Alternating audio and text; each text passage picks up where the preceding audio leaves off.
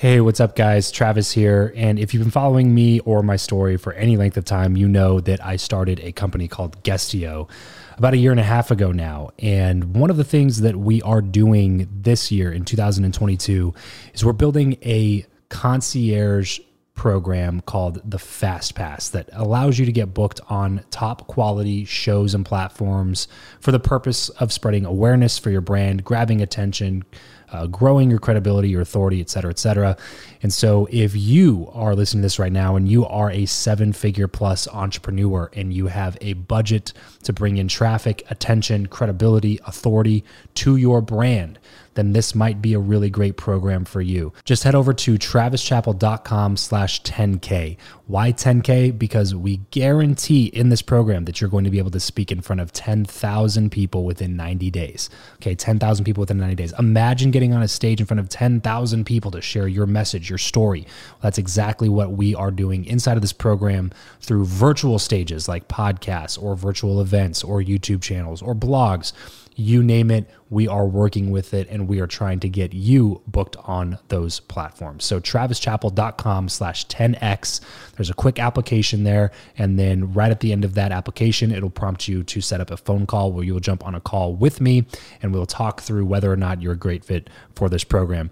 Please act fast on this. Do not wait, because we are only taking on 1 or 2 clients a week due to constraints with our team and the limited supply of high quality shows and platforms that are out there in the market. So if that's you and you're really wanting to explode your brand in 2022, head over to travischappell.com/10K, fill out the application, schedule a quick phone call, and you and I will chat really soon about whether or not this would be a great fit for you. Thanks, guys. Talk to you soon. Hey, this is Liz Wald, executive and board director at Good Earth Organics. And if you want to level up your relationships and get some great tips on how to do it, be sure to listen to Build Your Network podcast. If you're tired of the old way of networking, the business cards, the awkward conversations, and the aggressive pitches, but you know how crucial your network is to your success in life, then you're in the right place. Welcome to Build Your Network, the only top-rated show committed to helping you master content networking, foster real relationships, increase your authority, and build the network of your dreams. Listen in on conversations with world-class entrepreneurs, authors, thought leaders, and more as we deconstruct their best strategies for your success. So get ready to burn your business cards, ditch the name tag, and discover the new way to network with your host, Travis Chappell. All right, everybody, welcome back to the Build Your Network podcast. Liz, thank you so much for joining me on today's show. Thanks so much. It's great to be here. Yeah, really excited to chat with you. And, we always take these conversations back to the beginning. How do people get on the trajectory that they're on now? And you had business in mind from kind of the beginning, went to college for business, and were really an early adapter when it came to recognizing the significance of e-commerce. What do you think gave you the foresight to kind of see that was going to be the next big way to market? Well, it's funny because my undergraduate degree was actually in sociology, which really prepares you for absolutely nothing and absolutely everything, I guess, is the flip side of that. And when I got out of college, I actually had no idea what I was going to do. And, I think about like my dad, and my dad was a guy who his first job was in the family business. We had a meat packing business in Boston, and my grandfather had never, got past 6th grade and started this meat packing business. And my dad was working in it for quite some time. And then after my grandfather died, he took over with one of his uncles, and the business ended up, basically going under. And my dad had to figure out what he was going to do next. And he kind of just jumped around into things. He never seemed to really have a plan until he was in his mid-50s when he decided to get a master's in public health and then work with the elderly, which couldn't be more different than being in the meat business or something like that. So I think when I got out of college and had like no clue what I wanted to do, I felt a little bit like, okay, well, my dad kind of switched careers somewhere along the way. I guess I have to figure it out now. And my very first job was selling Gallo wine to restaurants up in New Hampshire. And I thought, okay, this is probably not my lifelong dream. Right. But my brother sent me a newspaper article. I am that old. We used to like read the newspaper and cut things out. And there was no job boards in the 80s. Sure. And so he said, oh, there's this opportunity at Nike, and I was like, oh, I played sports in college and Nike's a cool company. And, I'm just going to go take that job. So I quit my job. I moved across the country to Oregon, started working at Nike. And, and after a few years, I was like, this was a great experience, but big companies, big corporates, really not for me. And so maybe I should go to business school and then I'll figure something else out. Right. And so I did that and went to Kellogg, and everyone there was going to Goldman and McKinsey and, all these big corporates. And I just was like, I know this is going to be a bad fit for me. So I stumbled into this company that was doing consulting, a small company, like 20, 15 people. And we didn't have very much going on. So I just kept reading about the internet and this e-commerce thing. And, I'd always been something around selling and commerce. And, I thought about like way back in the day, there used to be these trading hubs, like the Silk Road or something. And the real one, not the one where they trade weird crypto stuff, and then there were malls. Right. And I was like, this has to be the next thing in commerce. So I wrote to some friends who wrote an article about it, and they're like, well, we're writing articles, but we're not working in it. Call this guy who's working at AOL. And so I called this guy, and he had a little group of 5 people that were doing projects for AOL. And I just said, well, what's the worst can happen? And I jumped in. And, that got me on this trajectory of emerging companies, emerging markets, emerging industries, really. And I've always just sort of thought, I don't know what's going to be next, but something will pop up that seems interesting. And I've never really worried about kind of what the next job is going to be, whether I quit a job or I get fired from a job or I decide to start a company. It's always been kind of like, something's going to be attractive and interesting and exciting. And it's always been something that's kind of new, not that well established, no real rules yet. That's kind of where I like to play. What appeals to you about those things? Because the reason a lot of people get out of business school and go to these big companies is there's a sense of security. It's established. You kind of know, sure, it can still go bad, but there's a lot more runway. What appealed to you of having that shorter runway, trying to learn something new and being on the cutting edge with some of these newer companies? I think it's, retrospectively, I think it's 2 things. One is I'm much more of a generalist than a specialist. Mm-hmm. And I'm really much better at kind of what's going to happen in the next 12 to 18 months than the next 12 to 18 years. Yeah. Right. And so kind of, I'm not going to say short-sighted at all, but when you're working in an emerging industry or something that's very new, you have no idea what's going to happen in the future at all. And just trying to figure out how to survive the next 6 months or how to do a pivot or something, to me, always kind of fit my skill set. I grew up playing every single sport there is. I played 3 sports in high school and 2 in college. And I was like very good to, excellent, but not a superstar in any of them. And I kind of feel like my career, it's like I can do some marketing, I can do some operations, I can do some sales, I can do some finance.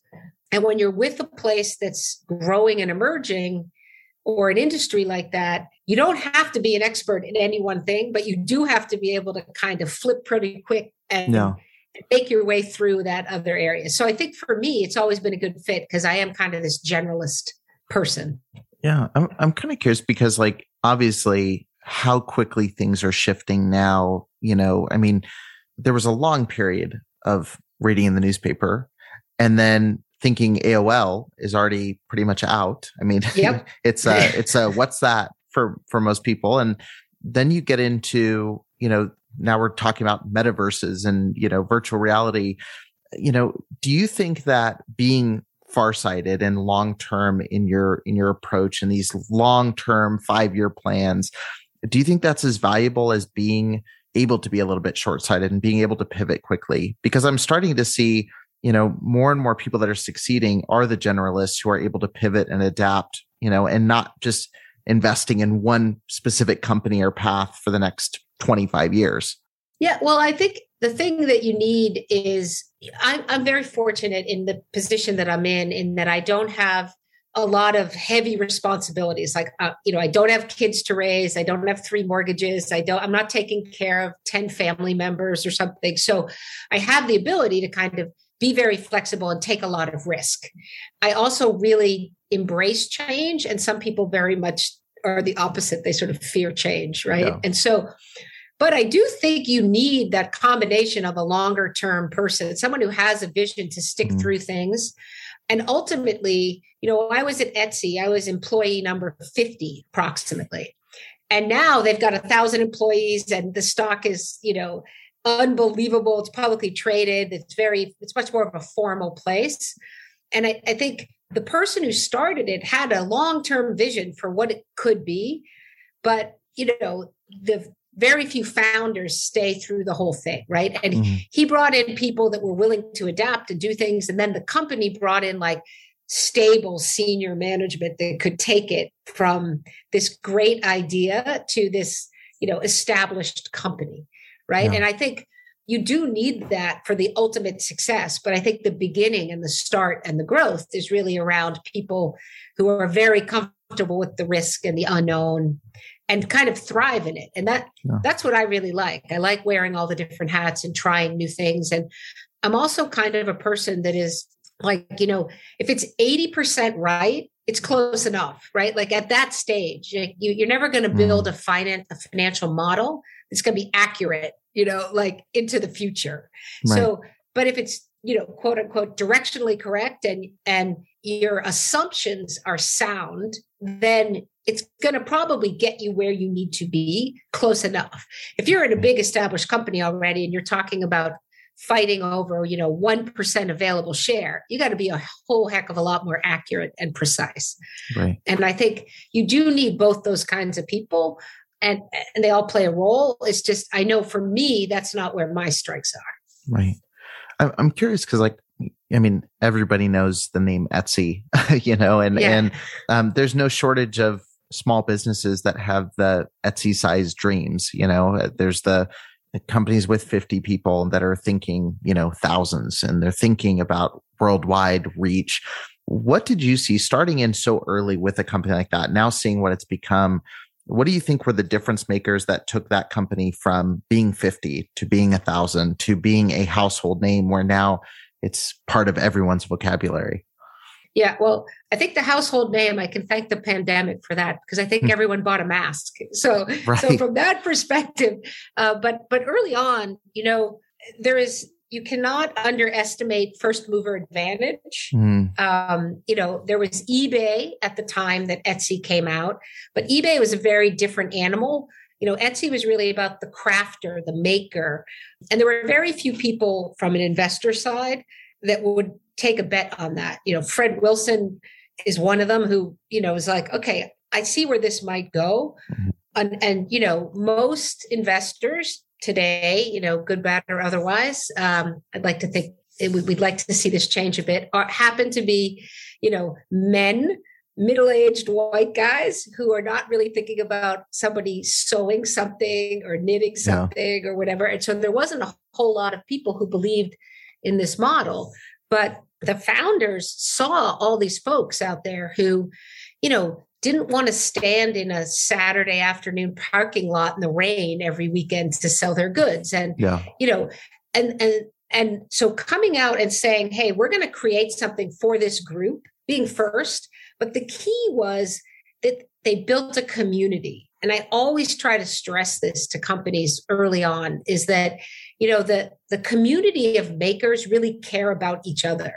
And so they were able to be the buyers and the sellers at the same time, right? So they supported each other and they supported this platform that was good for all of them. And I think a lot of people today really just focus on, I'm trying to go get all these consumers, but consumers, if they're also not part of the community, they're more likely to flip and go somewhere else and do some other things. So I think that the special sauce has always been about building the community. And, it wasn't always about the pricing or any of those kinds of things. It was really like, do people feel welcome here? Yeah. And will they be the ones that bring others? So the marketing spend for Etsy early on was very, very, very low. because the sellers brought other buyers and they brought each other. So, Etsy didn't have to go and do that. And so I think community is a huge piece of it. And obviously being early to a market is also amazing. There's a lot of brands that, when we make fun of them, when they try to inauthentically build community or try to say we're a family, how do you authentically build community with your consumers in a way that's genuine, where it's something where they actually feel that, not something you're just saying, hey, we're a family, or hey, we're your best friend, but on the consumer's mind, that can be further from the truth. Well, I think a lot of it has to do with authenticity through everything you do, right? And Patagonia is probably the most obvious example of a company that lived its values, right? Like they created product to do things that the people who were making the product wanted to do: climbing, fishing, hiking, all these different things out in nature. And then they decided they wanted to ensure that those places stayed beautiful and environmentally sound, and so that their products weren't going to in any way hurt that, And so they've just always been very, very, very authentic. And they could have made a whole lot more money. They could have gone public. They could have issued all kinds of, and just grown like crazy. But it wasn't really in their ethos. And so the people who are, brand ambassadors to somebody like Patagonia are going to actually have climbed K2. They're actually going to have worn the gear and provided feedback like, this didn't work and this is why we adjusted it, right? And so they're very, very authentic. And I think a lot of companies try to greenwash or DEI wash or, whatever the hot thing, we're going to support this group, this literally month to month. Yes. Yeah. Right. And unless you really are committed to something, people are smart. Like they figure that inauthenticity out. Or you got to go the other way. You got to be like, our brand is going to be all about what is hot right now and own it, And I think too many brands just try to maximize both their authenticity and their profits and, everything else. And you can't really, you have to kind of pick where you want to play. Sure. This episode of the show is brought to you by Indeed. We are driven by the search for better. But when it comes to hiring, the best way to search for a candidate is not to search at all.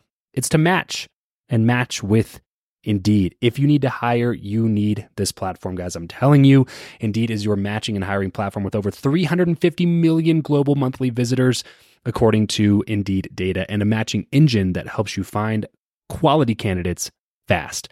Ditch the busy work and use Indeed for scheduling, screening, and messaging candidates so you can connect with those people even faster. And it doesn't just help you hire faster. In fact, 93% of employers agree that Indeed delivers the highest quality matches compared to other job sites, according to a recent Indeed survey. And look, guys, one of the things that I wish I would have used Indeed for is this matching service.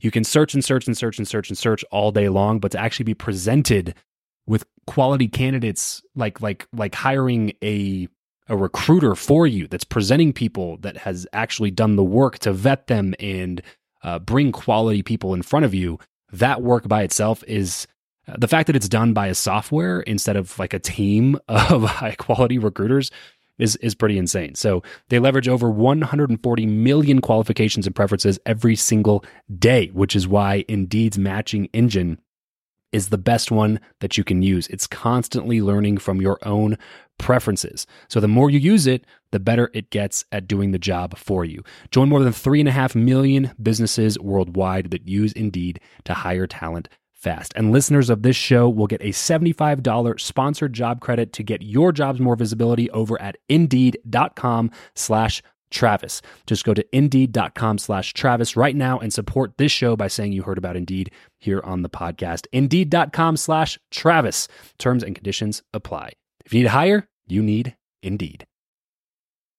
Well, I definitely want to talk to you about the cannabis industry because that's where your focus is now. So we should probably talk about that. You talk about being quick to think and pivoting and the short-sighted, being able to see opportunities. And cannabis, I heard you mention on another show, went from being, illegal, in most of its forms, to becoming a hot essential commodity. Like they're building cannabis lounges in Vegas, 13 minutes from me now. It's, how can you capitalize on that sudden high demand without having a ton of experience within that world?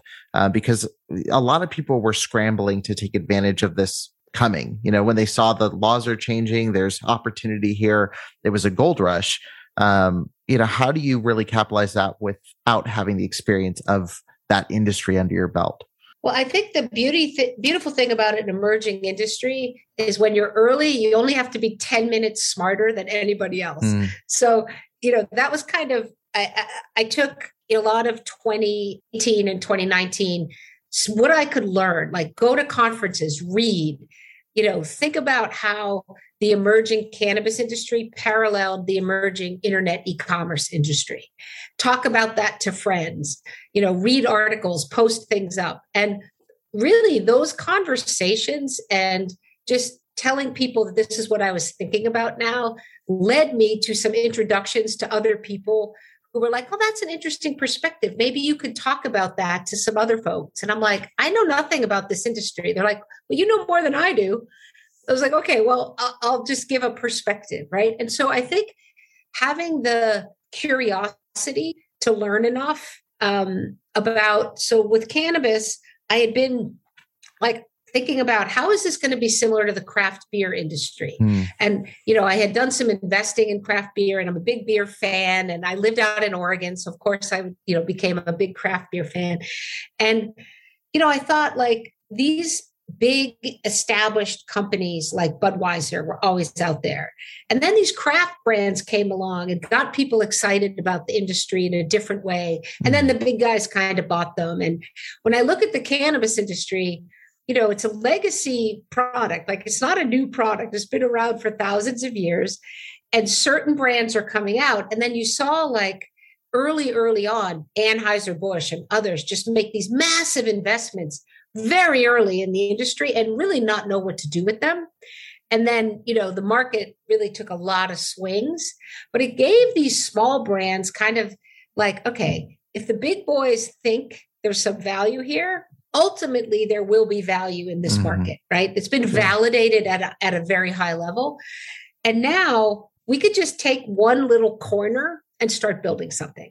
And I think people could get in without, you have to get a license. And yes, there's a lot of process there, but, you can join up companies like the one I'm at. We sell soil and nutrients to cannabis growers, right? It's fully legal.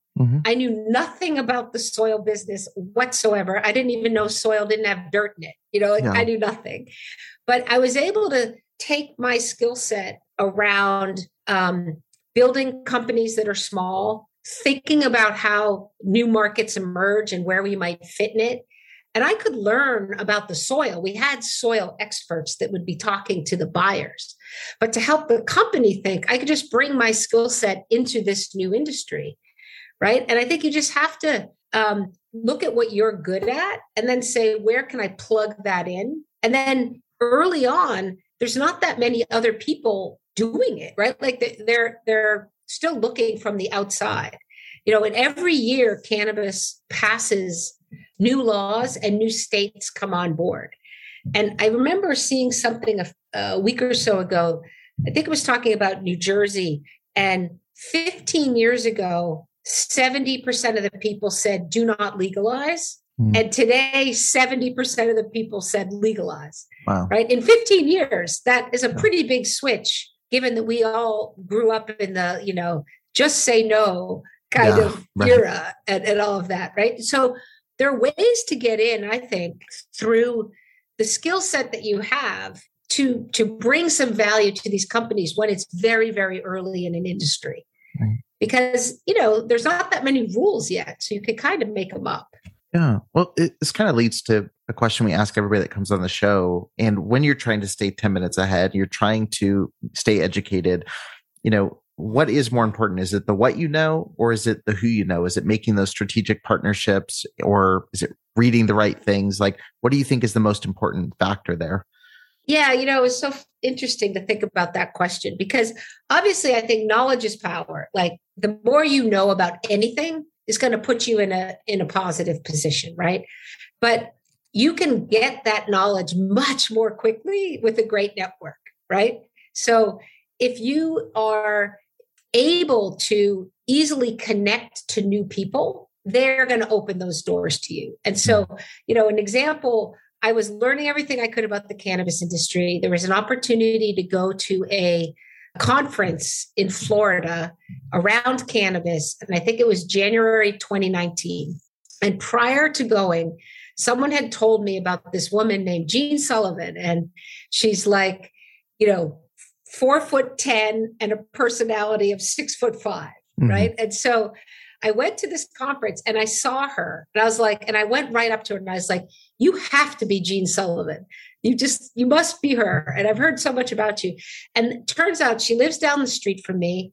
She's kind of taken me under her wing and made me her sort of mentee in the cannabis space. And she knows everyone. Yeah. And so like overnight, she was able to open doors to me because I was willing to kind of take my knowledge and go up to her. She's been able to open doors to me that would take me years to get that depth, right? And so you have to know enough to be confident to go out there. But once you do, those people can make the path just so much more open to you in ways that all of your knowledge by itself isn't going to get you there. Right. But I think you've still got to have enough to know what the heck you're talking about a little bit, right? Right. Yeah. How do you make yourself worth knowing when you've got maybe more knowledge than the average person, but then you're working with someone who has, years of experience or far more knowledge than you do, where, again, like the reach from the people beneath your knowledge level to you is as high as the reach level between you and that person. How do you make yourself a person worth connecting with, a person of value when reaching to those bigger names? I mean, enthusiasm and generosity are two big words that come, right? Like enthusiasm goes a long way in terms of like, hey, I am willing to take on whatever you can put in front of me. I'll learn whatever it needs to be done. I'll give time. But I also think I'm kind of a believer in karma. And a lot of young people come to me and say, will you look at my deck? Will you be an advisor? Will you do? And I say yes, far too much for my schedule, right? But I say yes to people that I think really mean it and really will appreciate the insight and the advice. And I'm willing to do it. And I also always learn something, right? Like they're going after some area I hadn't thought about, or I hadn't thought about it in this way. And so I think if you're enthusiastic about something and you're generous with your time, I mean, don't get walked on, of course, but like, you're willing to kind of impart knowledge to others, that comes back to you with others being willing to do that for you. Yeah. And I've just seen that, I don't have any data to back it up other than my own personal experience. But, people who are always networking for themselves all the time, who don't like go to an event and, maybe you meet someone who's like, that'd be an awesome person to connect with my friend. If you're not that kind of person who's keeping your ears open or your eyes open to those, then people aren't going to do that for you. Yeah. Right. And so I think that's really important. Yeah, definitely. I love that. I have to ask before I move into our random round, you've always got your ear to the ground. What's the next thing? Do you have any predictions for any big changes coming up? Maybe this is a total secret you want to keep to yourself right now. Yeah, but do you have anything that you see developing that you're like, okay, I think that maybe it's not going to totally change the direction of the industry, but it's going to disrupt the industry right now? Well, I think New York is finally coming online. And I know the licenses may not be released till 2023, but New York is so quick. It is such a fast place. And, Colorado, California, Oregon, these states have been around for a long time. I think New York is going to take all their learning and like put it on steroids and just boom, it's overnight. Things that we're like slowly developing are going to come on quickly. And two specific things I think will happen are beverages and consumption lounges, because I think a lot of people are going to want to go out, socialize, be with their friends. They're not going to want to smoke. in a lot of cases, and nobody wants to eat, cheers with a gummy. Right? Yeah, right. So, cannabis drinks, people in the industry have been thinking for a long time that they should take off. And they haven't. Storage hasn't been enough in a dispensary, and they're heavy and they're harder to transport. And, the volume of cannabis you get per unit versus a gummy bear or something, there's a lot of reasons why they haven't developed. But I feel like New York's the kind of market where people are going to be like, yeah, I want to go out to this place and buy a cannabis drink. And I don't care if there's only 5 milligrams in it. I'm already used to paying $12 for my beer anyway. So who cares? And I think that's going to jolt the industry forward. And then consumption lounge, you're in Las Vegas and you look at Planet 13, right? Yeah. People are racing. Imagine Planet 13 at 42nd and Broadway, right? With 5 stories that have, dance level, smoking level, drinking level, it's going to be like the Hard Rock Cafe of this generation. Right. And I think when you get a place like New York, New York City is a super compact place with 8 million people in it. And a couple of consumption lounges in Brooklyn and in Manhattan, and boom, that model is overnight. Yeah. Right. And so I do think that New York will make some of those things just kind of lead forward, kind of mainstream them in a way that when you're first to market takes much, much, much longer. Like we have the benefit of looking to the West, kind of the opposite of usual, where people in the East go West. It's kind of like, hey, we can see that. And New York's really good at making things happen quickly. And so that's kind of, I think drinks and consumption lounges can really take off. And as a Planet 13 stockholder, I hope they do. So.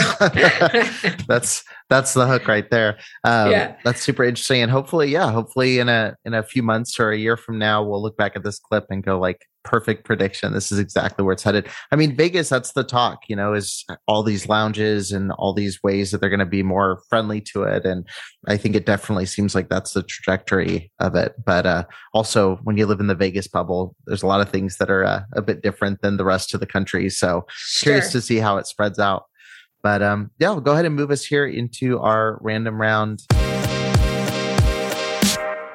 First off, what profession other than your own do you think it would be fun to attempt? Yeah. So, when I was a kid, or not a kid, but young adult, I should say, I always wanted to be like a photojournalist, and or a National Geographic photographer or something. Somebody who get to go to all parts of the world and meet really cool people and be in really great natural environments. So something like that would probably be it. Gotcha. If you could sit on a park bench with someone past or present and talk to them for an hour, who would it be and why? So this has probably changed, these answers over the years, but the person I would pick right now would be Eleanor Roosevelt. And I'd pick her because this is a woman who traveled across the country when the country was super divided and found a way to bring people together. And, I think like cannabis is the one issue right now where people are all voting yes, like red states, blue states, conservatives, liberals, whatever. So that's great. But I feel like someone like her with a perspective of looking back, and this woman did like a zillion amazing things. I just think it would be very interesting to talk to her about what she thinks could work today to bring more people back together in today's world. Right. Definitely a message we could use right now for sure. It would be interesting in your position to be talking to Reagan, but for different reasons. But or Nixon for that matter. Like, dude, you're killing us. You missed it. You missed the projection here. How do you like to learn best? Books, blogs, podcasts, videos? What's your favorite way to consume information? So historically, I would have said, reading online, like blogs and articles and whatnot. Lately, I really enjoy the podcasts, not just because we're on one here, but, I find them to be, they're great nuggets of information, whether I want to learn about what's going on in crypto or cannabis, or I want to hear, a great story, a 6-part story that's entertaining, I find the podcast model great, and I can do it for something light and fun, I can do it while I'm in the grocery store, right? Yeah. And so I do like that quite a bit. I know many people like to watch videos to learn.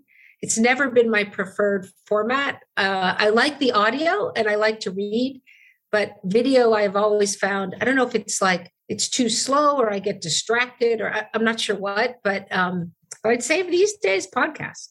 Cool. Give me a glimpse of your morning routine. It's the same every day. I get up, I do a workout, I take a shower. I always eat breakfast, coffee and breakfast, and then I start my day. So that is a very typical routine. During COVID, it changed from going to a gym to doing the home workout. But I always try to do my workout early in the day because I know I will not do it late. Right. And for me, in New York, we always joke like you have to either have a trainer or a shrink, one or the other, if not both. And so for me, it's very much a mental as well as physical health thing is to get my workout in and then eat my breakfast. Yeah. Do you have a go-to pump-up song while you're working out? I'll listen to almost anything that's got a good beat when working out. But if I'm trying to get up a big hill or something, sometimes I will flip on a little Eminem. There you go. And listen to Lose Yourself or something like that, where it's just like it builds up and then you get all that good momentum and you kind of blast through and you feel like you're going to make it. Awesome. What is something that you're not very good at? Well, I'm not very good at long-term planning. That's one thing. I'm like a lot of people, I would say I'm not as good of a listener as I should be. And I think that's probably because I get a little impatient. Like I kind of just want to get to the end of the next thing. But I try to do whatever I'm doing with enthusiasm to mask those deficiencies. Right. What is the best place for people to connect with you online? So online, I'm pretty much everywhere because I was in the early days. So, I'm on Twitter, I'm on Facebook, I'm on LinkedIn, but LinkedIn for business things is probably the best. And, we haven't talked too much about Good Earth Organics, but my role there is how I'm interfacing with the cannabis space. So I think anything to do with cannabis and finding me is certainly through LinkedIn would be the way to go. And I'm just Liz Wald. I'm Liz Wald everywhere on all these platforms. Tried to get into them early to get my name. Yeah, definitely. Well, we'll definitely have links to Good Earth Organics and all of their landing pages there in the show notes and links where people can connect with you as well, because I'm sure they want to follow your journey, see what's next. And, who knows, maybe meet in person at one of these lounges one of these days. But thank you so much for joining me on the show. I really appreciate it. Yeah, I was happy to be here. And, I'm happy to put in the show notes a 15% discount for anybody who wants to buy some soil. I know there's a lot of home growers out there. You can also grow killer tomatoes and peppers and other things like that. But, I don't know how many people are going to give soil as a holiday gift, but it's a unique type thing. So you never know. It's memorable. It'll be a memorable gift absolutely. If you give someone soil. But thank you so much. Especially if you give them a plant to put in it, right? So yeah, especially depending on the plant. But exactly. No, thank you so much. I really appreciate the conversation. My pleasure. Happy to be here. That's it for this episode. If you want to connect with Travis and other like-minded people who also listen to the show, then you're going to want to head over to travischappell.com/group to join his free Facebook group, Podcast to Profit. Travis will see you there. And remember to leave every relationship better than you found it. Every year, one thing is always predictable. Postage costs go up. Stamps.com gives you crazy discounts for up to 89% off USPS and UPS services, so your business will barely notice the change. Stamps.com has been indispensable for over 1 million businesses just like yours. It's like your own personal post office. No lines, no traffic, no waiting. Sign up with promo code PROGRAM for a 4-week trial, plus free postage and a free digital scale. No long-term commitments or contracts. That's Stamps.com, code PROGRAM.